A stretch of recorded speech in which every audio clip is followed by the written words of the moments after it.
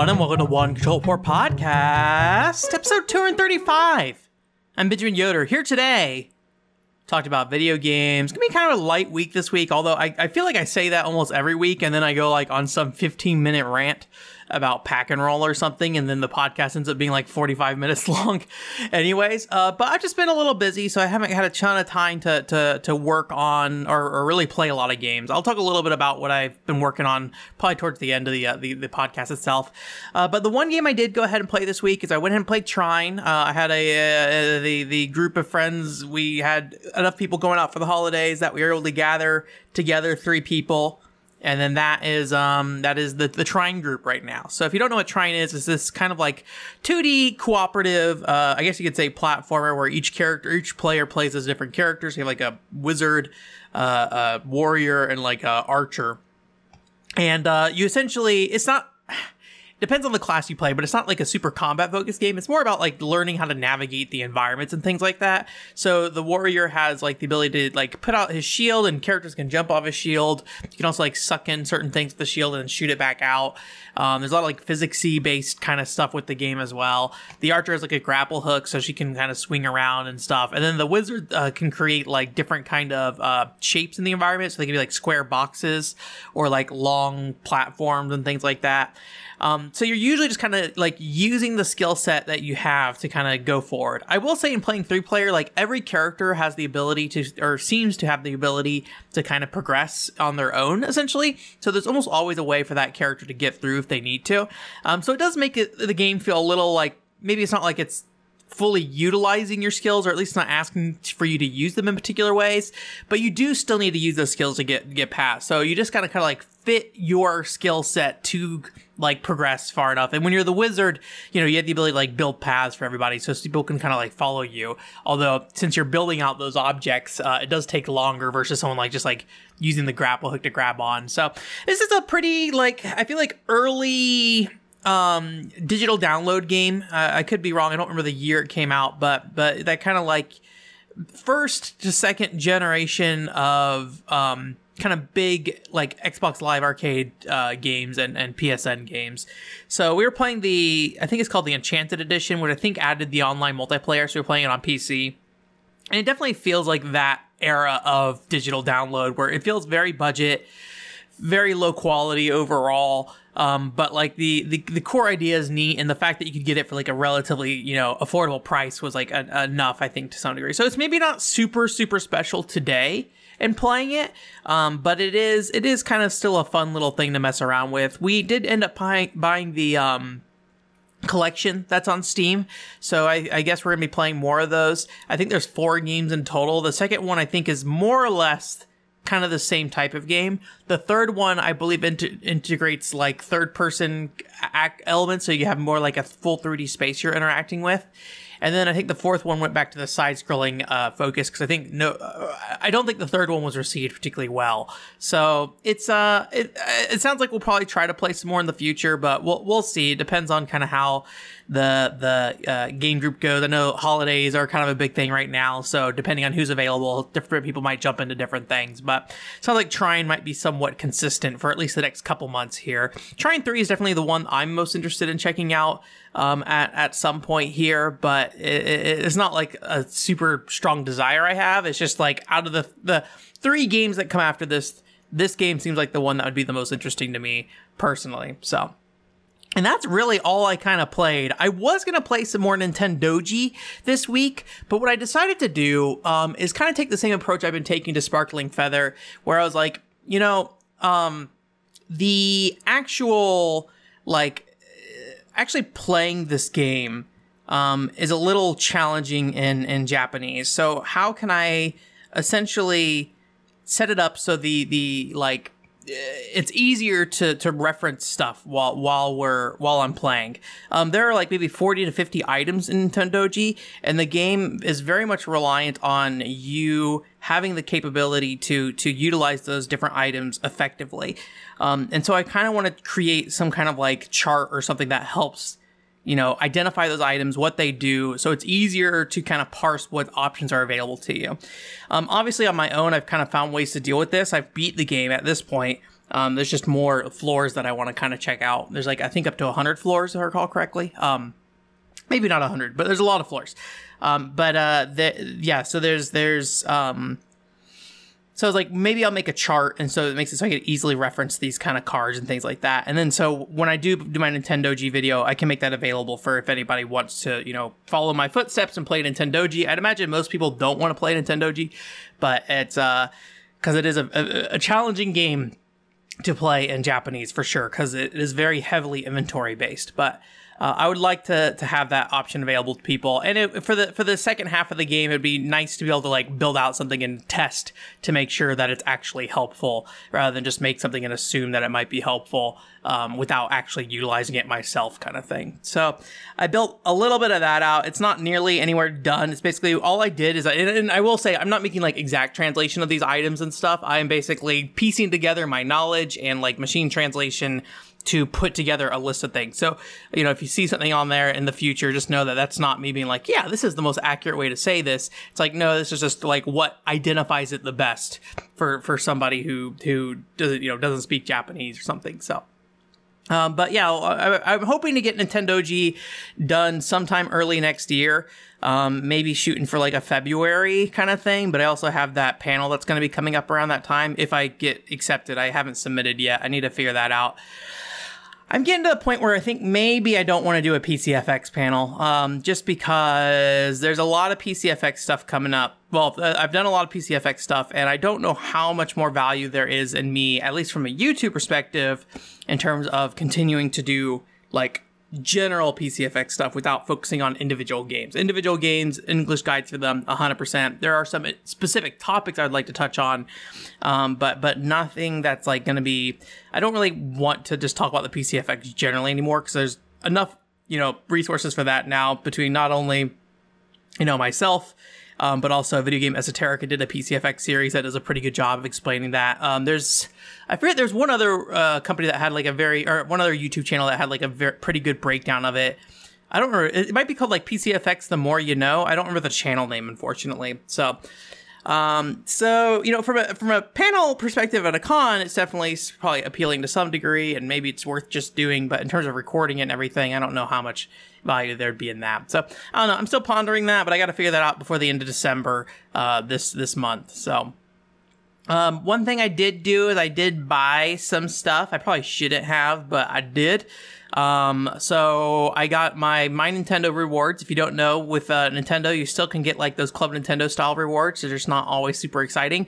So I had like, I think it was like 1,000 coins that were going to expire this year. So I was like, okay, well, if I'm going to use these, I might as well use them now. So I went and got some WarioWare buttons, which are based off the most recent WarioWare. I think there's like 4 buttons in there. It has like Wario, Mona, the Ninja guy, I think, and then maybe like, is his name 9-Volt or something like that? But I think that's the 4 buttons on there. So I got that, and I also got the Piplup like phone ring thing, which I will tell you, being somebody who does not use phones for much other than just like browsing Twitter, I don't really know the value of a phone ring. The idea, I think, behind it is to give you more like stabilization so you can hold on to a phone better by using this ring, essentially. But I don't really, that's not something I've ever really had a problem with per se. So it's kind of like, okay, I guess this, but it is a cute one. It's just basically Piplup's butt. If you don't know, that's a Pokemon, a little penguin Pokemon. So it's like, I'll get Piplup's butt. So I redeemed Piplup's butt. You do have to pay shipping still, but there was something on the Nintendo store I wanted to go ahead and buy. I won't say what it is yet. It'll be a surprise. So I did go ahead and buy that on the Nintendo store.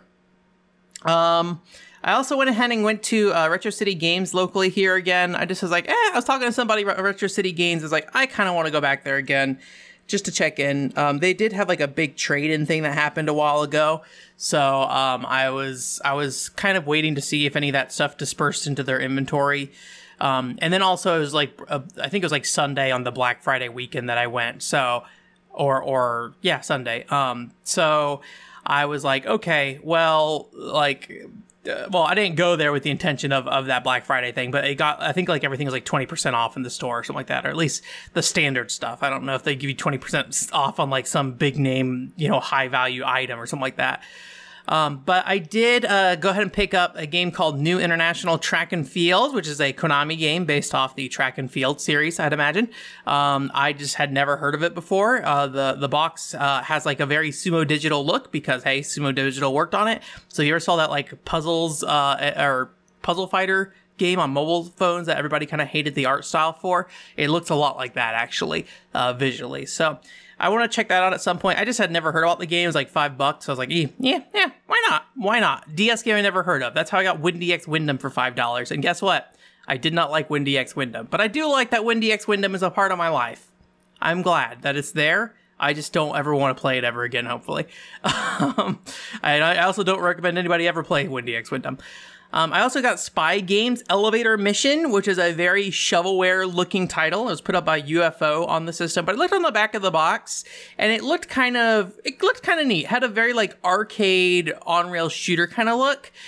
Reading the text on the back of the box, it sounds like basically it's like a run-based game. So you go into a building and you basically go between different rooms and stuff like that. And there's only one building. Like, I don't think there's any other additional levels in the game. So all the variety that happens is within that building itself.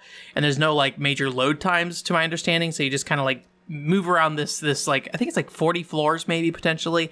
All of this is just like all from the memory of looking at the back of the box kind of thing. So I have not tried it yet. I did look up IGN's review, which gave it a hot 2.5 out of 10. So I was like, oh yeah, baby, I'm in for a run. But I do want to try to check that out at some point. I don't know quite when yet, but I would like to give that a go. I assume it's probably a shorter game, given that description, but who knows? Maybe it's one of those games that you got to play over and over and over again until you're good enough to finish Spy Games Elevator Mission. Or it'll be like Battle Rage, where I was going to say never want to finish Battle Rage, but I essentially 100%ed Battle Rage, so whoops. These kind of games are fun to sift through. They may not be the best things ever, and in some cases they might be bad, but it's kind of interesting to learn about them. And then sometimes you're finding like some cool stuff, like Keikaishi is the big one that recently that I was like, I really liked Keikaishi, despite, mechanically it being very simple and lengthwise it's also really short. But if you're not like thinking about value so much when it comes to buying games and things like that, it is a fun little like 2 to 3 hour thing to just kind of like run through real quick. So, and that's pretty much it for buying stuff. I do have some stuff I was personally looking on a little bit. So I was working on a video. I think I've talked about it before, of where I was talking about basically how I buy games, or how I decide what games to buy and things like that. And more or less, they'll probably be positioned as like a how I buy games on a budget kind of video. There are some things in there that are more general, that are not necessarily budget. It is a video that kind of is maybe still, even in its final state, kind of searching for its actual topic. But the reality is like overarching, it's talking about getting games at a budget and then just trying to stay out of other people's lanes in terms of like, what they're looking at and what people are buying, to just make sure you're constantly kind of moving away from other people. So you don't end up in these situations where you're like stuck in a market where everything's super expensive and it gets you down on things, right? Also keeping like a generally positive mindset about collecting as a whole. So that's kind of what the video is about. I was thinking about maybe launching it sometime in December, especially since the PCFX video was like in August, but I have decided that we will be launching it in early January. I don't know if that's the first week of January, the second week of January, but it'll be one of those two. So that will be coming up there. And then that's like an actual scripted video and everything. Maybe not the as polished as it could have been, but it was originally a video that I was meant to put together like fairly quickly and get it out in like September or October, but then life happened, right? And so things just got out of hand and I didn't get to do that, unfortunately. So it's, I enjoyed it overall, I think, and I do enjoy the video itself. I think that market of video is so, heavily, covered at the moment that it's probably not going to get a lot of attention.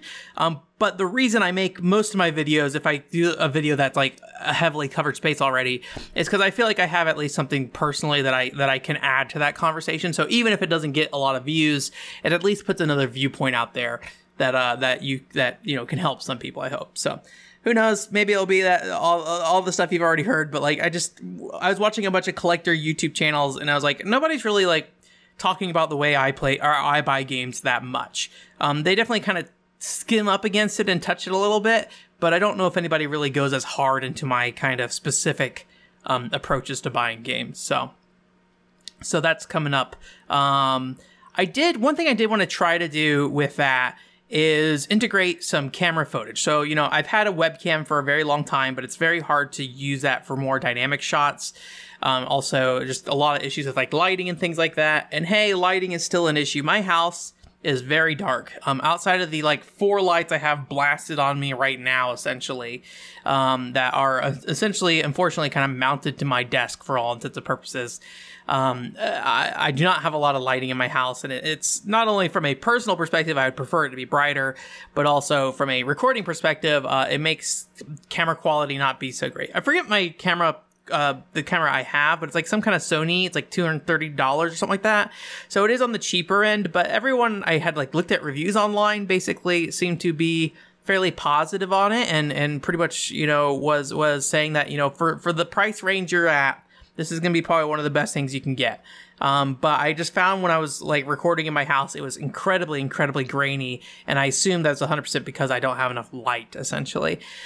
So that's a problem that I got to figure out and solve. I did find ways for this video particularly to kind of select specific bits of footage that I could kind of smooth out a little bit so it didn't look so bad.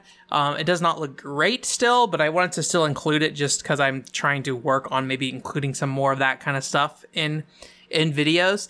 But I did kind of forfeit some particular shots that I wanted to do because of just how bad it looked.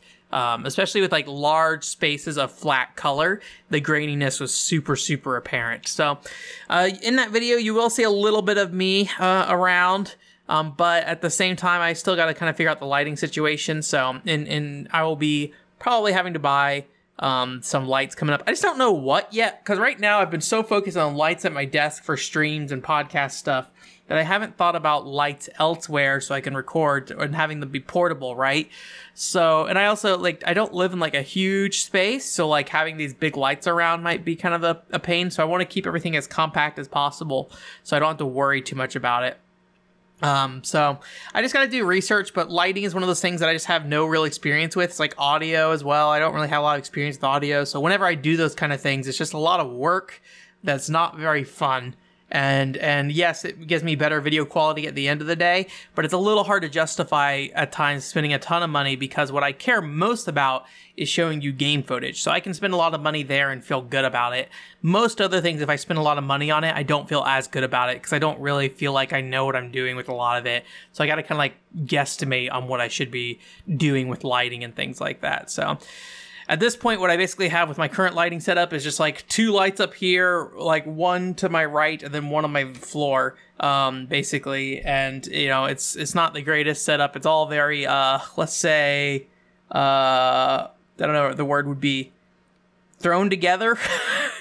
But it's worked for me for the last couple of years. At least it, lights me up enough, right? So hopefully I can figure out some situation without having to, blow out my bank account or have a bunch of lighting equipment around that I don't know where to put it ever. So in terms of game news this week, there wasn't anything super deep I want to talk about. Some of these are just release date things. Paper Mario is getting added to the Nintendo Online expansion pass service. So this is the first Nintendo 64 game being added to that Switch Online service. It's not out till I think December 10th. So I'll be curious to kind of watch and see how people react to that, given how bad Ocarina of Time specifically was received, but then how good other games were received. So we'll see. I think at this point it's kind of a dice roll whether or not a game will be in a good shape when it comes out on there. And I do not think Nintendo cares that much because their core audience played Ocarina of Time on Nintendo Switch and was like, cool, fine, good. And then a bunch of nerds on the internet were like, input lag, like me. And then I I cannot play it because it's so bad. So yeah, but people like me have ways to play that game, right? But anyway, so that's kind of neat that it's coming up here. Just would like a faster rollout of that stuff, but I don't know what work they're putting into it. But the trickle of 64 games is always, the trickle of any virtual console service from Nintendo is always just kind of a pain. I wish they just were a lot quicker about putting stuff out, but I realize that's not their focus or whatever, so they don't really put a ton of time into it, I'd assume, or budget either. I imagine with like the current subscription setup though, like they're probably making way more money than they were just off like uploading virtual console games independently in the past. So 13 Sentinels is getting a Nintendo Switch release. This is kind of interesting to me because I feel like 13 Sentinels did not particularly do super well. I think if I recall correctly, it sold maybe like 500,000 units or maybe less than that. Which is, to me, in the modern day, feels like a very low number. However, you know, depending on the budget the game had and everything, it could be different. But that game was in development hell for so long, I'd imagine they needed more money to, you know, essentially, you know, at least break even. But who can say? They were, like, touting their sales numbers, so I assume it was successful despite seeming like a very low number. But anyway, so that's coming out on Nintendo Switch. I don't think I'll ever play 13 Sentinels. I don't know if I've talked about this on the podcast before. Something about that game just rubs me wrong, and I think it's a Vanillaware thing. I think at this point I'm just not a huge fan of Vanillaware games. And when I see that look and aesthetic, I'm just like, I don't want anything to do with this. I don't know if that's actually what the problem is, but I do know that my dislike of that game, or not dislike, but my uninterest in that game or lack of interest is probably largely due to the fact that I just look at it and just go like, I don't have a lot of logic behind it. I just look at it and shrug my shoulders, basically. So I know people love that game, though, so I hope you like it. But I'm not like somebody who's like, oh, yeah, I wish they did more Dragon's Crown or something like that, because I also did not like Dragon's Crown. I also did not like Odin Sphere as much either. I think at the time I enjoyed it, but when I look back at it, I'm like, actually, that game's not great. Or at least I did not like it very much, I should say. It's not that I don't think it's not great. People love those games, right? I don't know why I have such a problem with them and they don't connect with me. I think if I were to play any Vanillaware game, it'd be the Muramasa, or what's it called? Muramasa the Demon Blade, that's what it's called. I think I would play that at this point. That seems like probably most of my alley, but at this point, I don't know. I've played 3 of their games, none of them ever really, or 2 of them?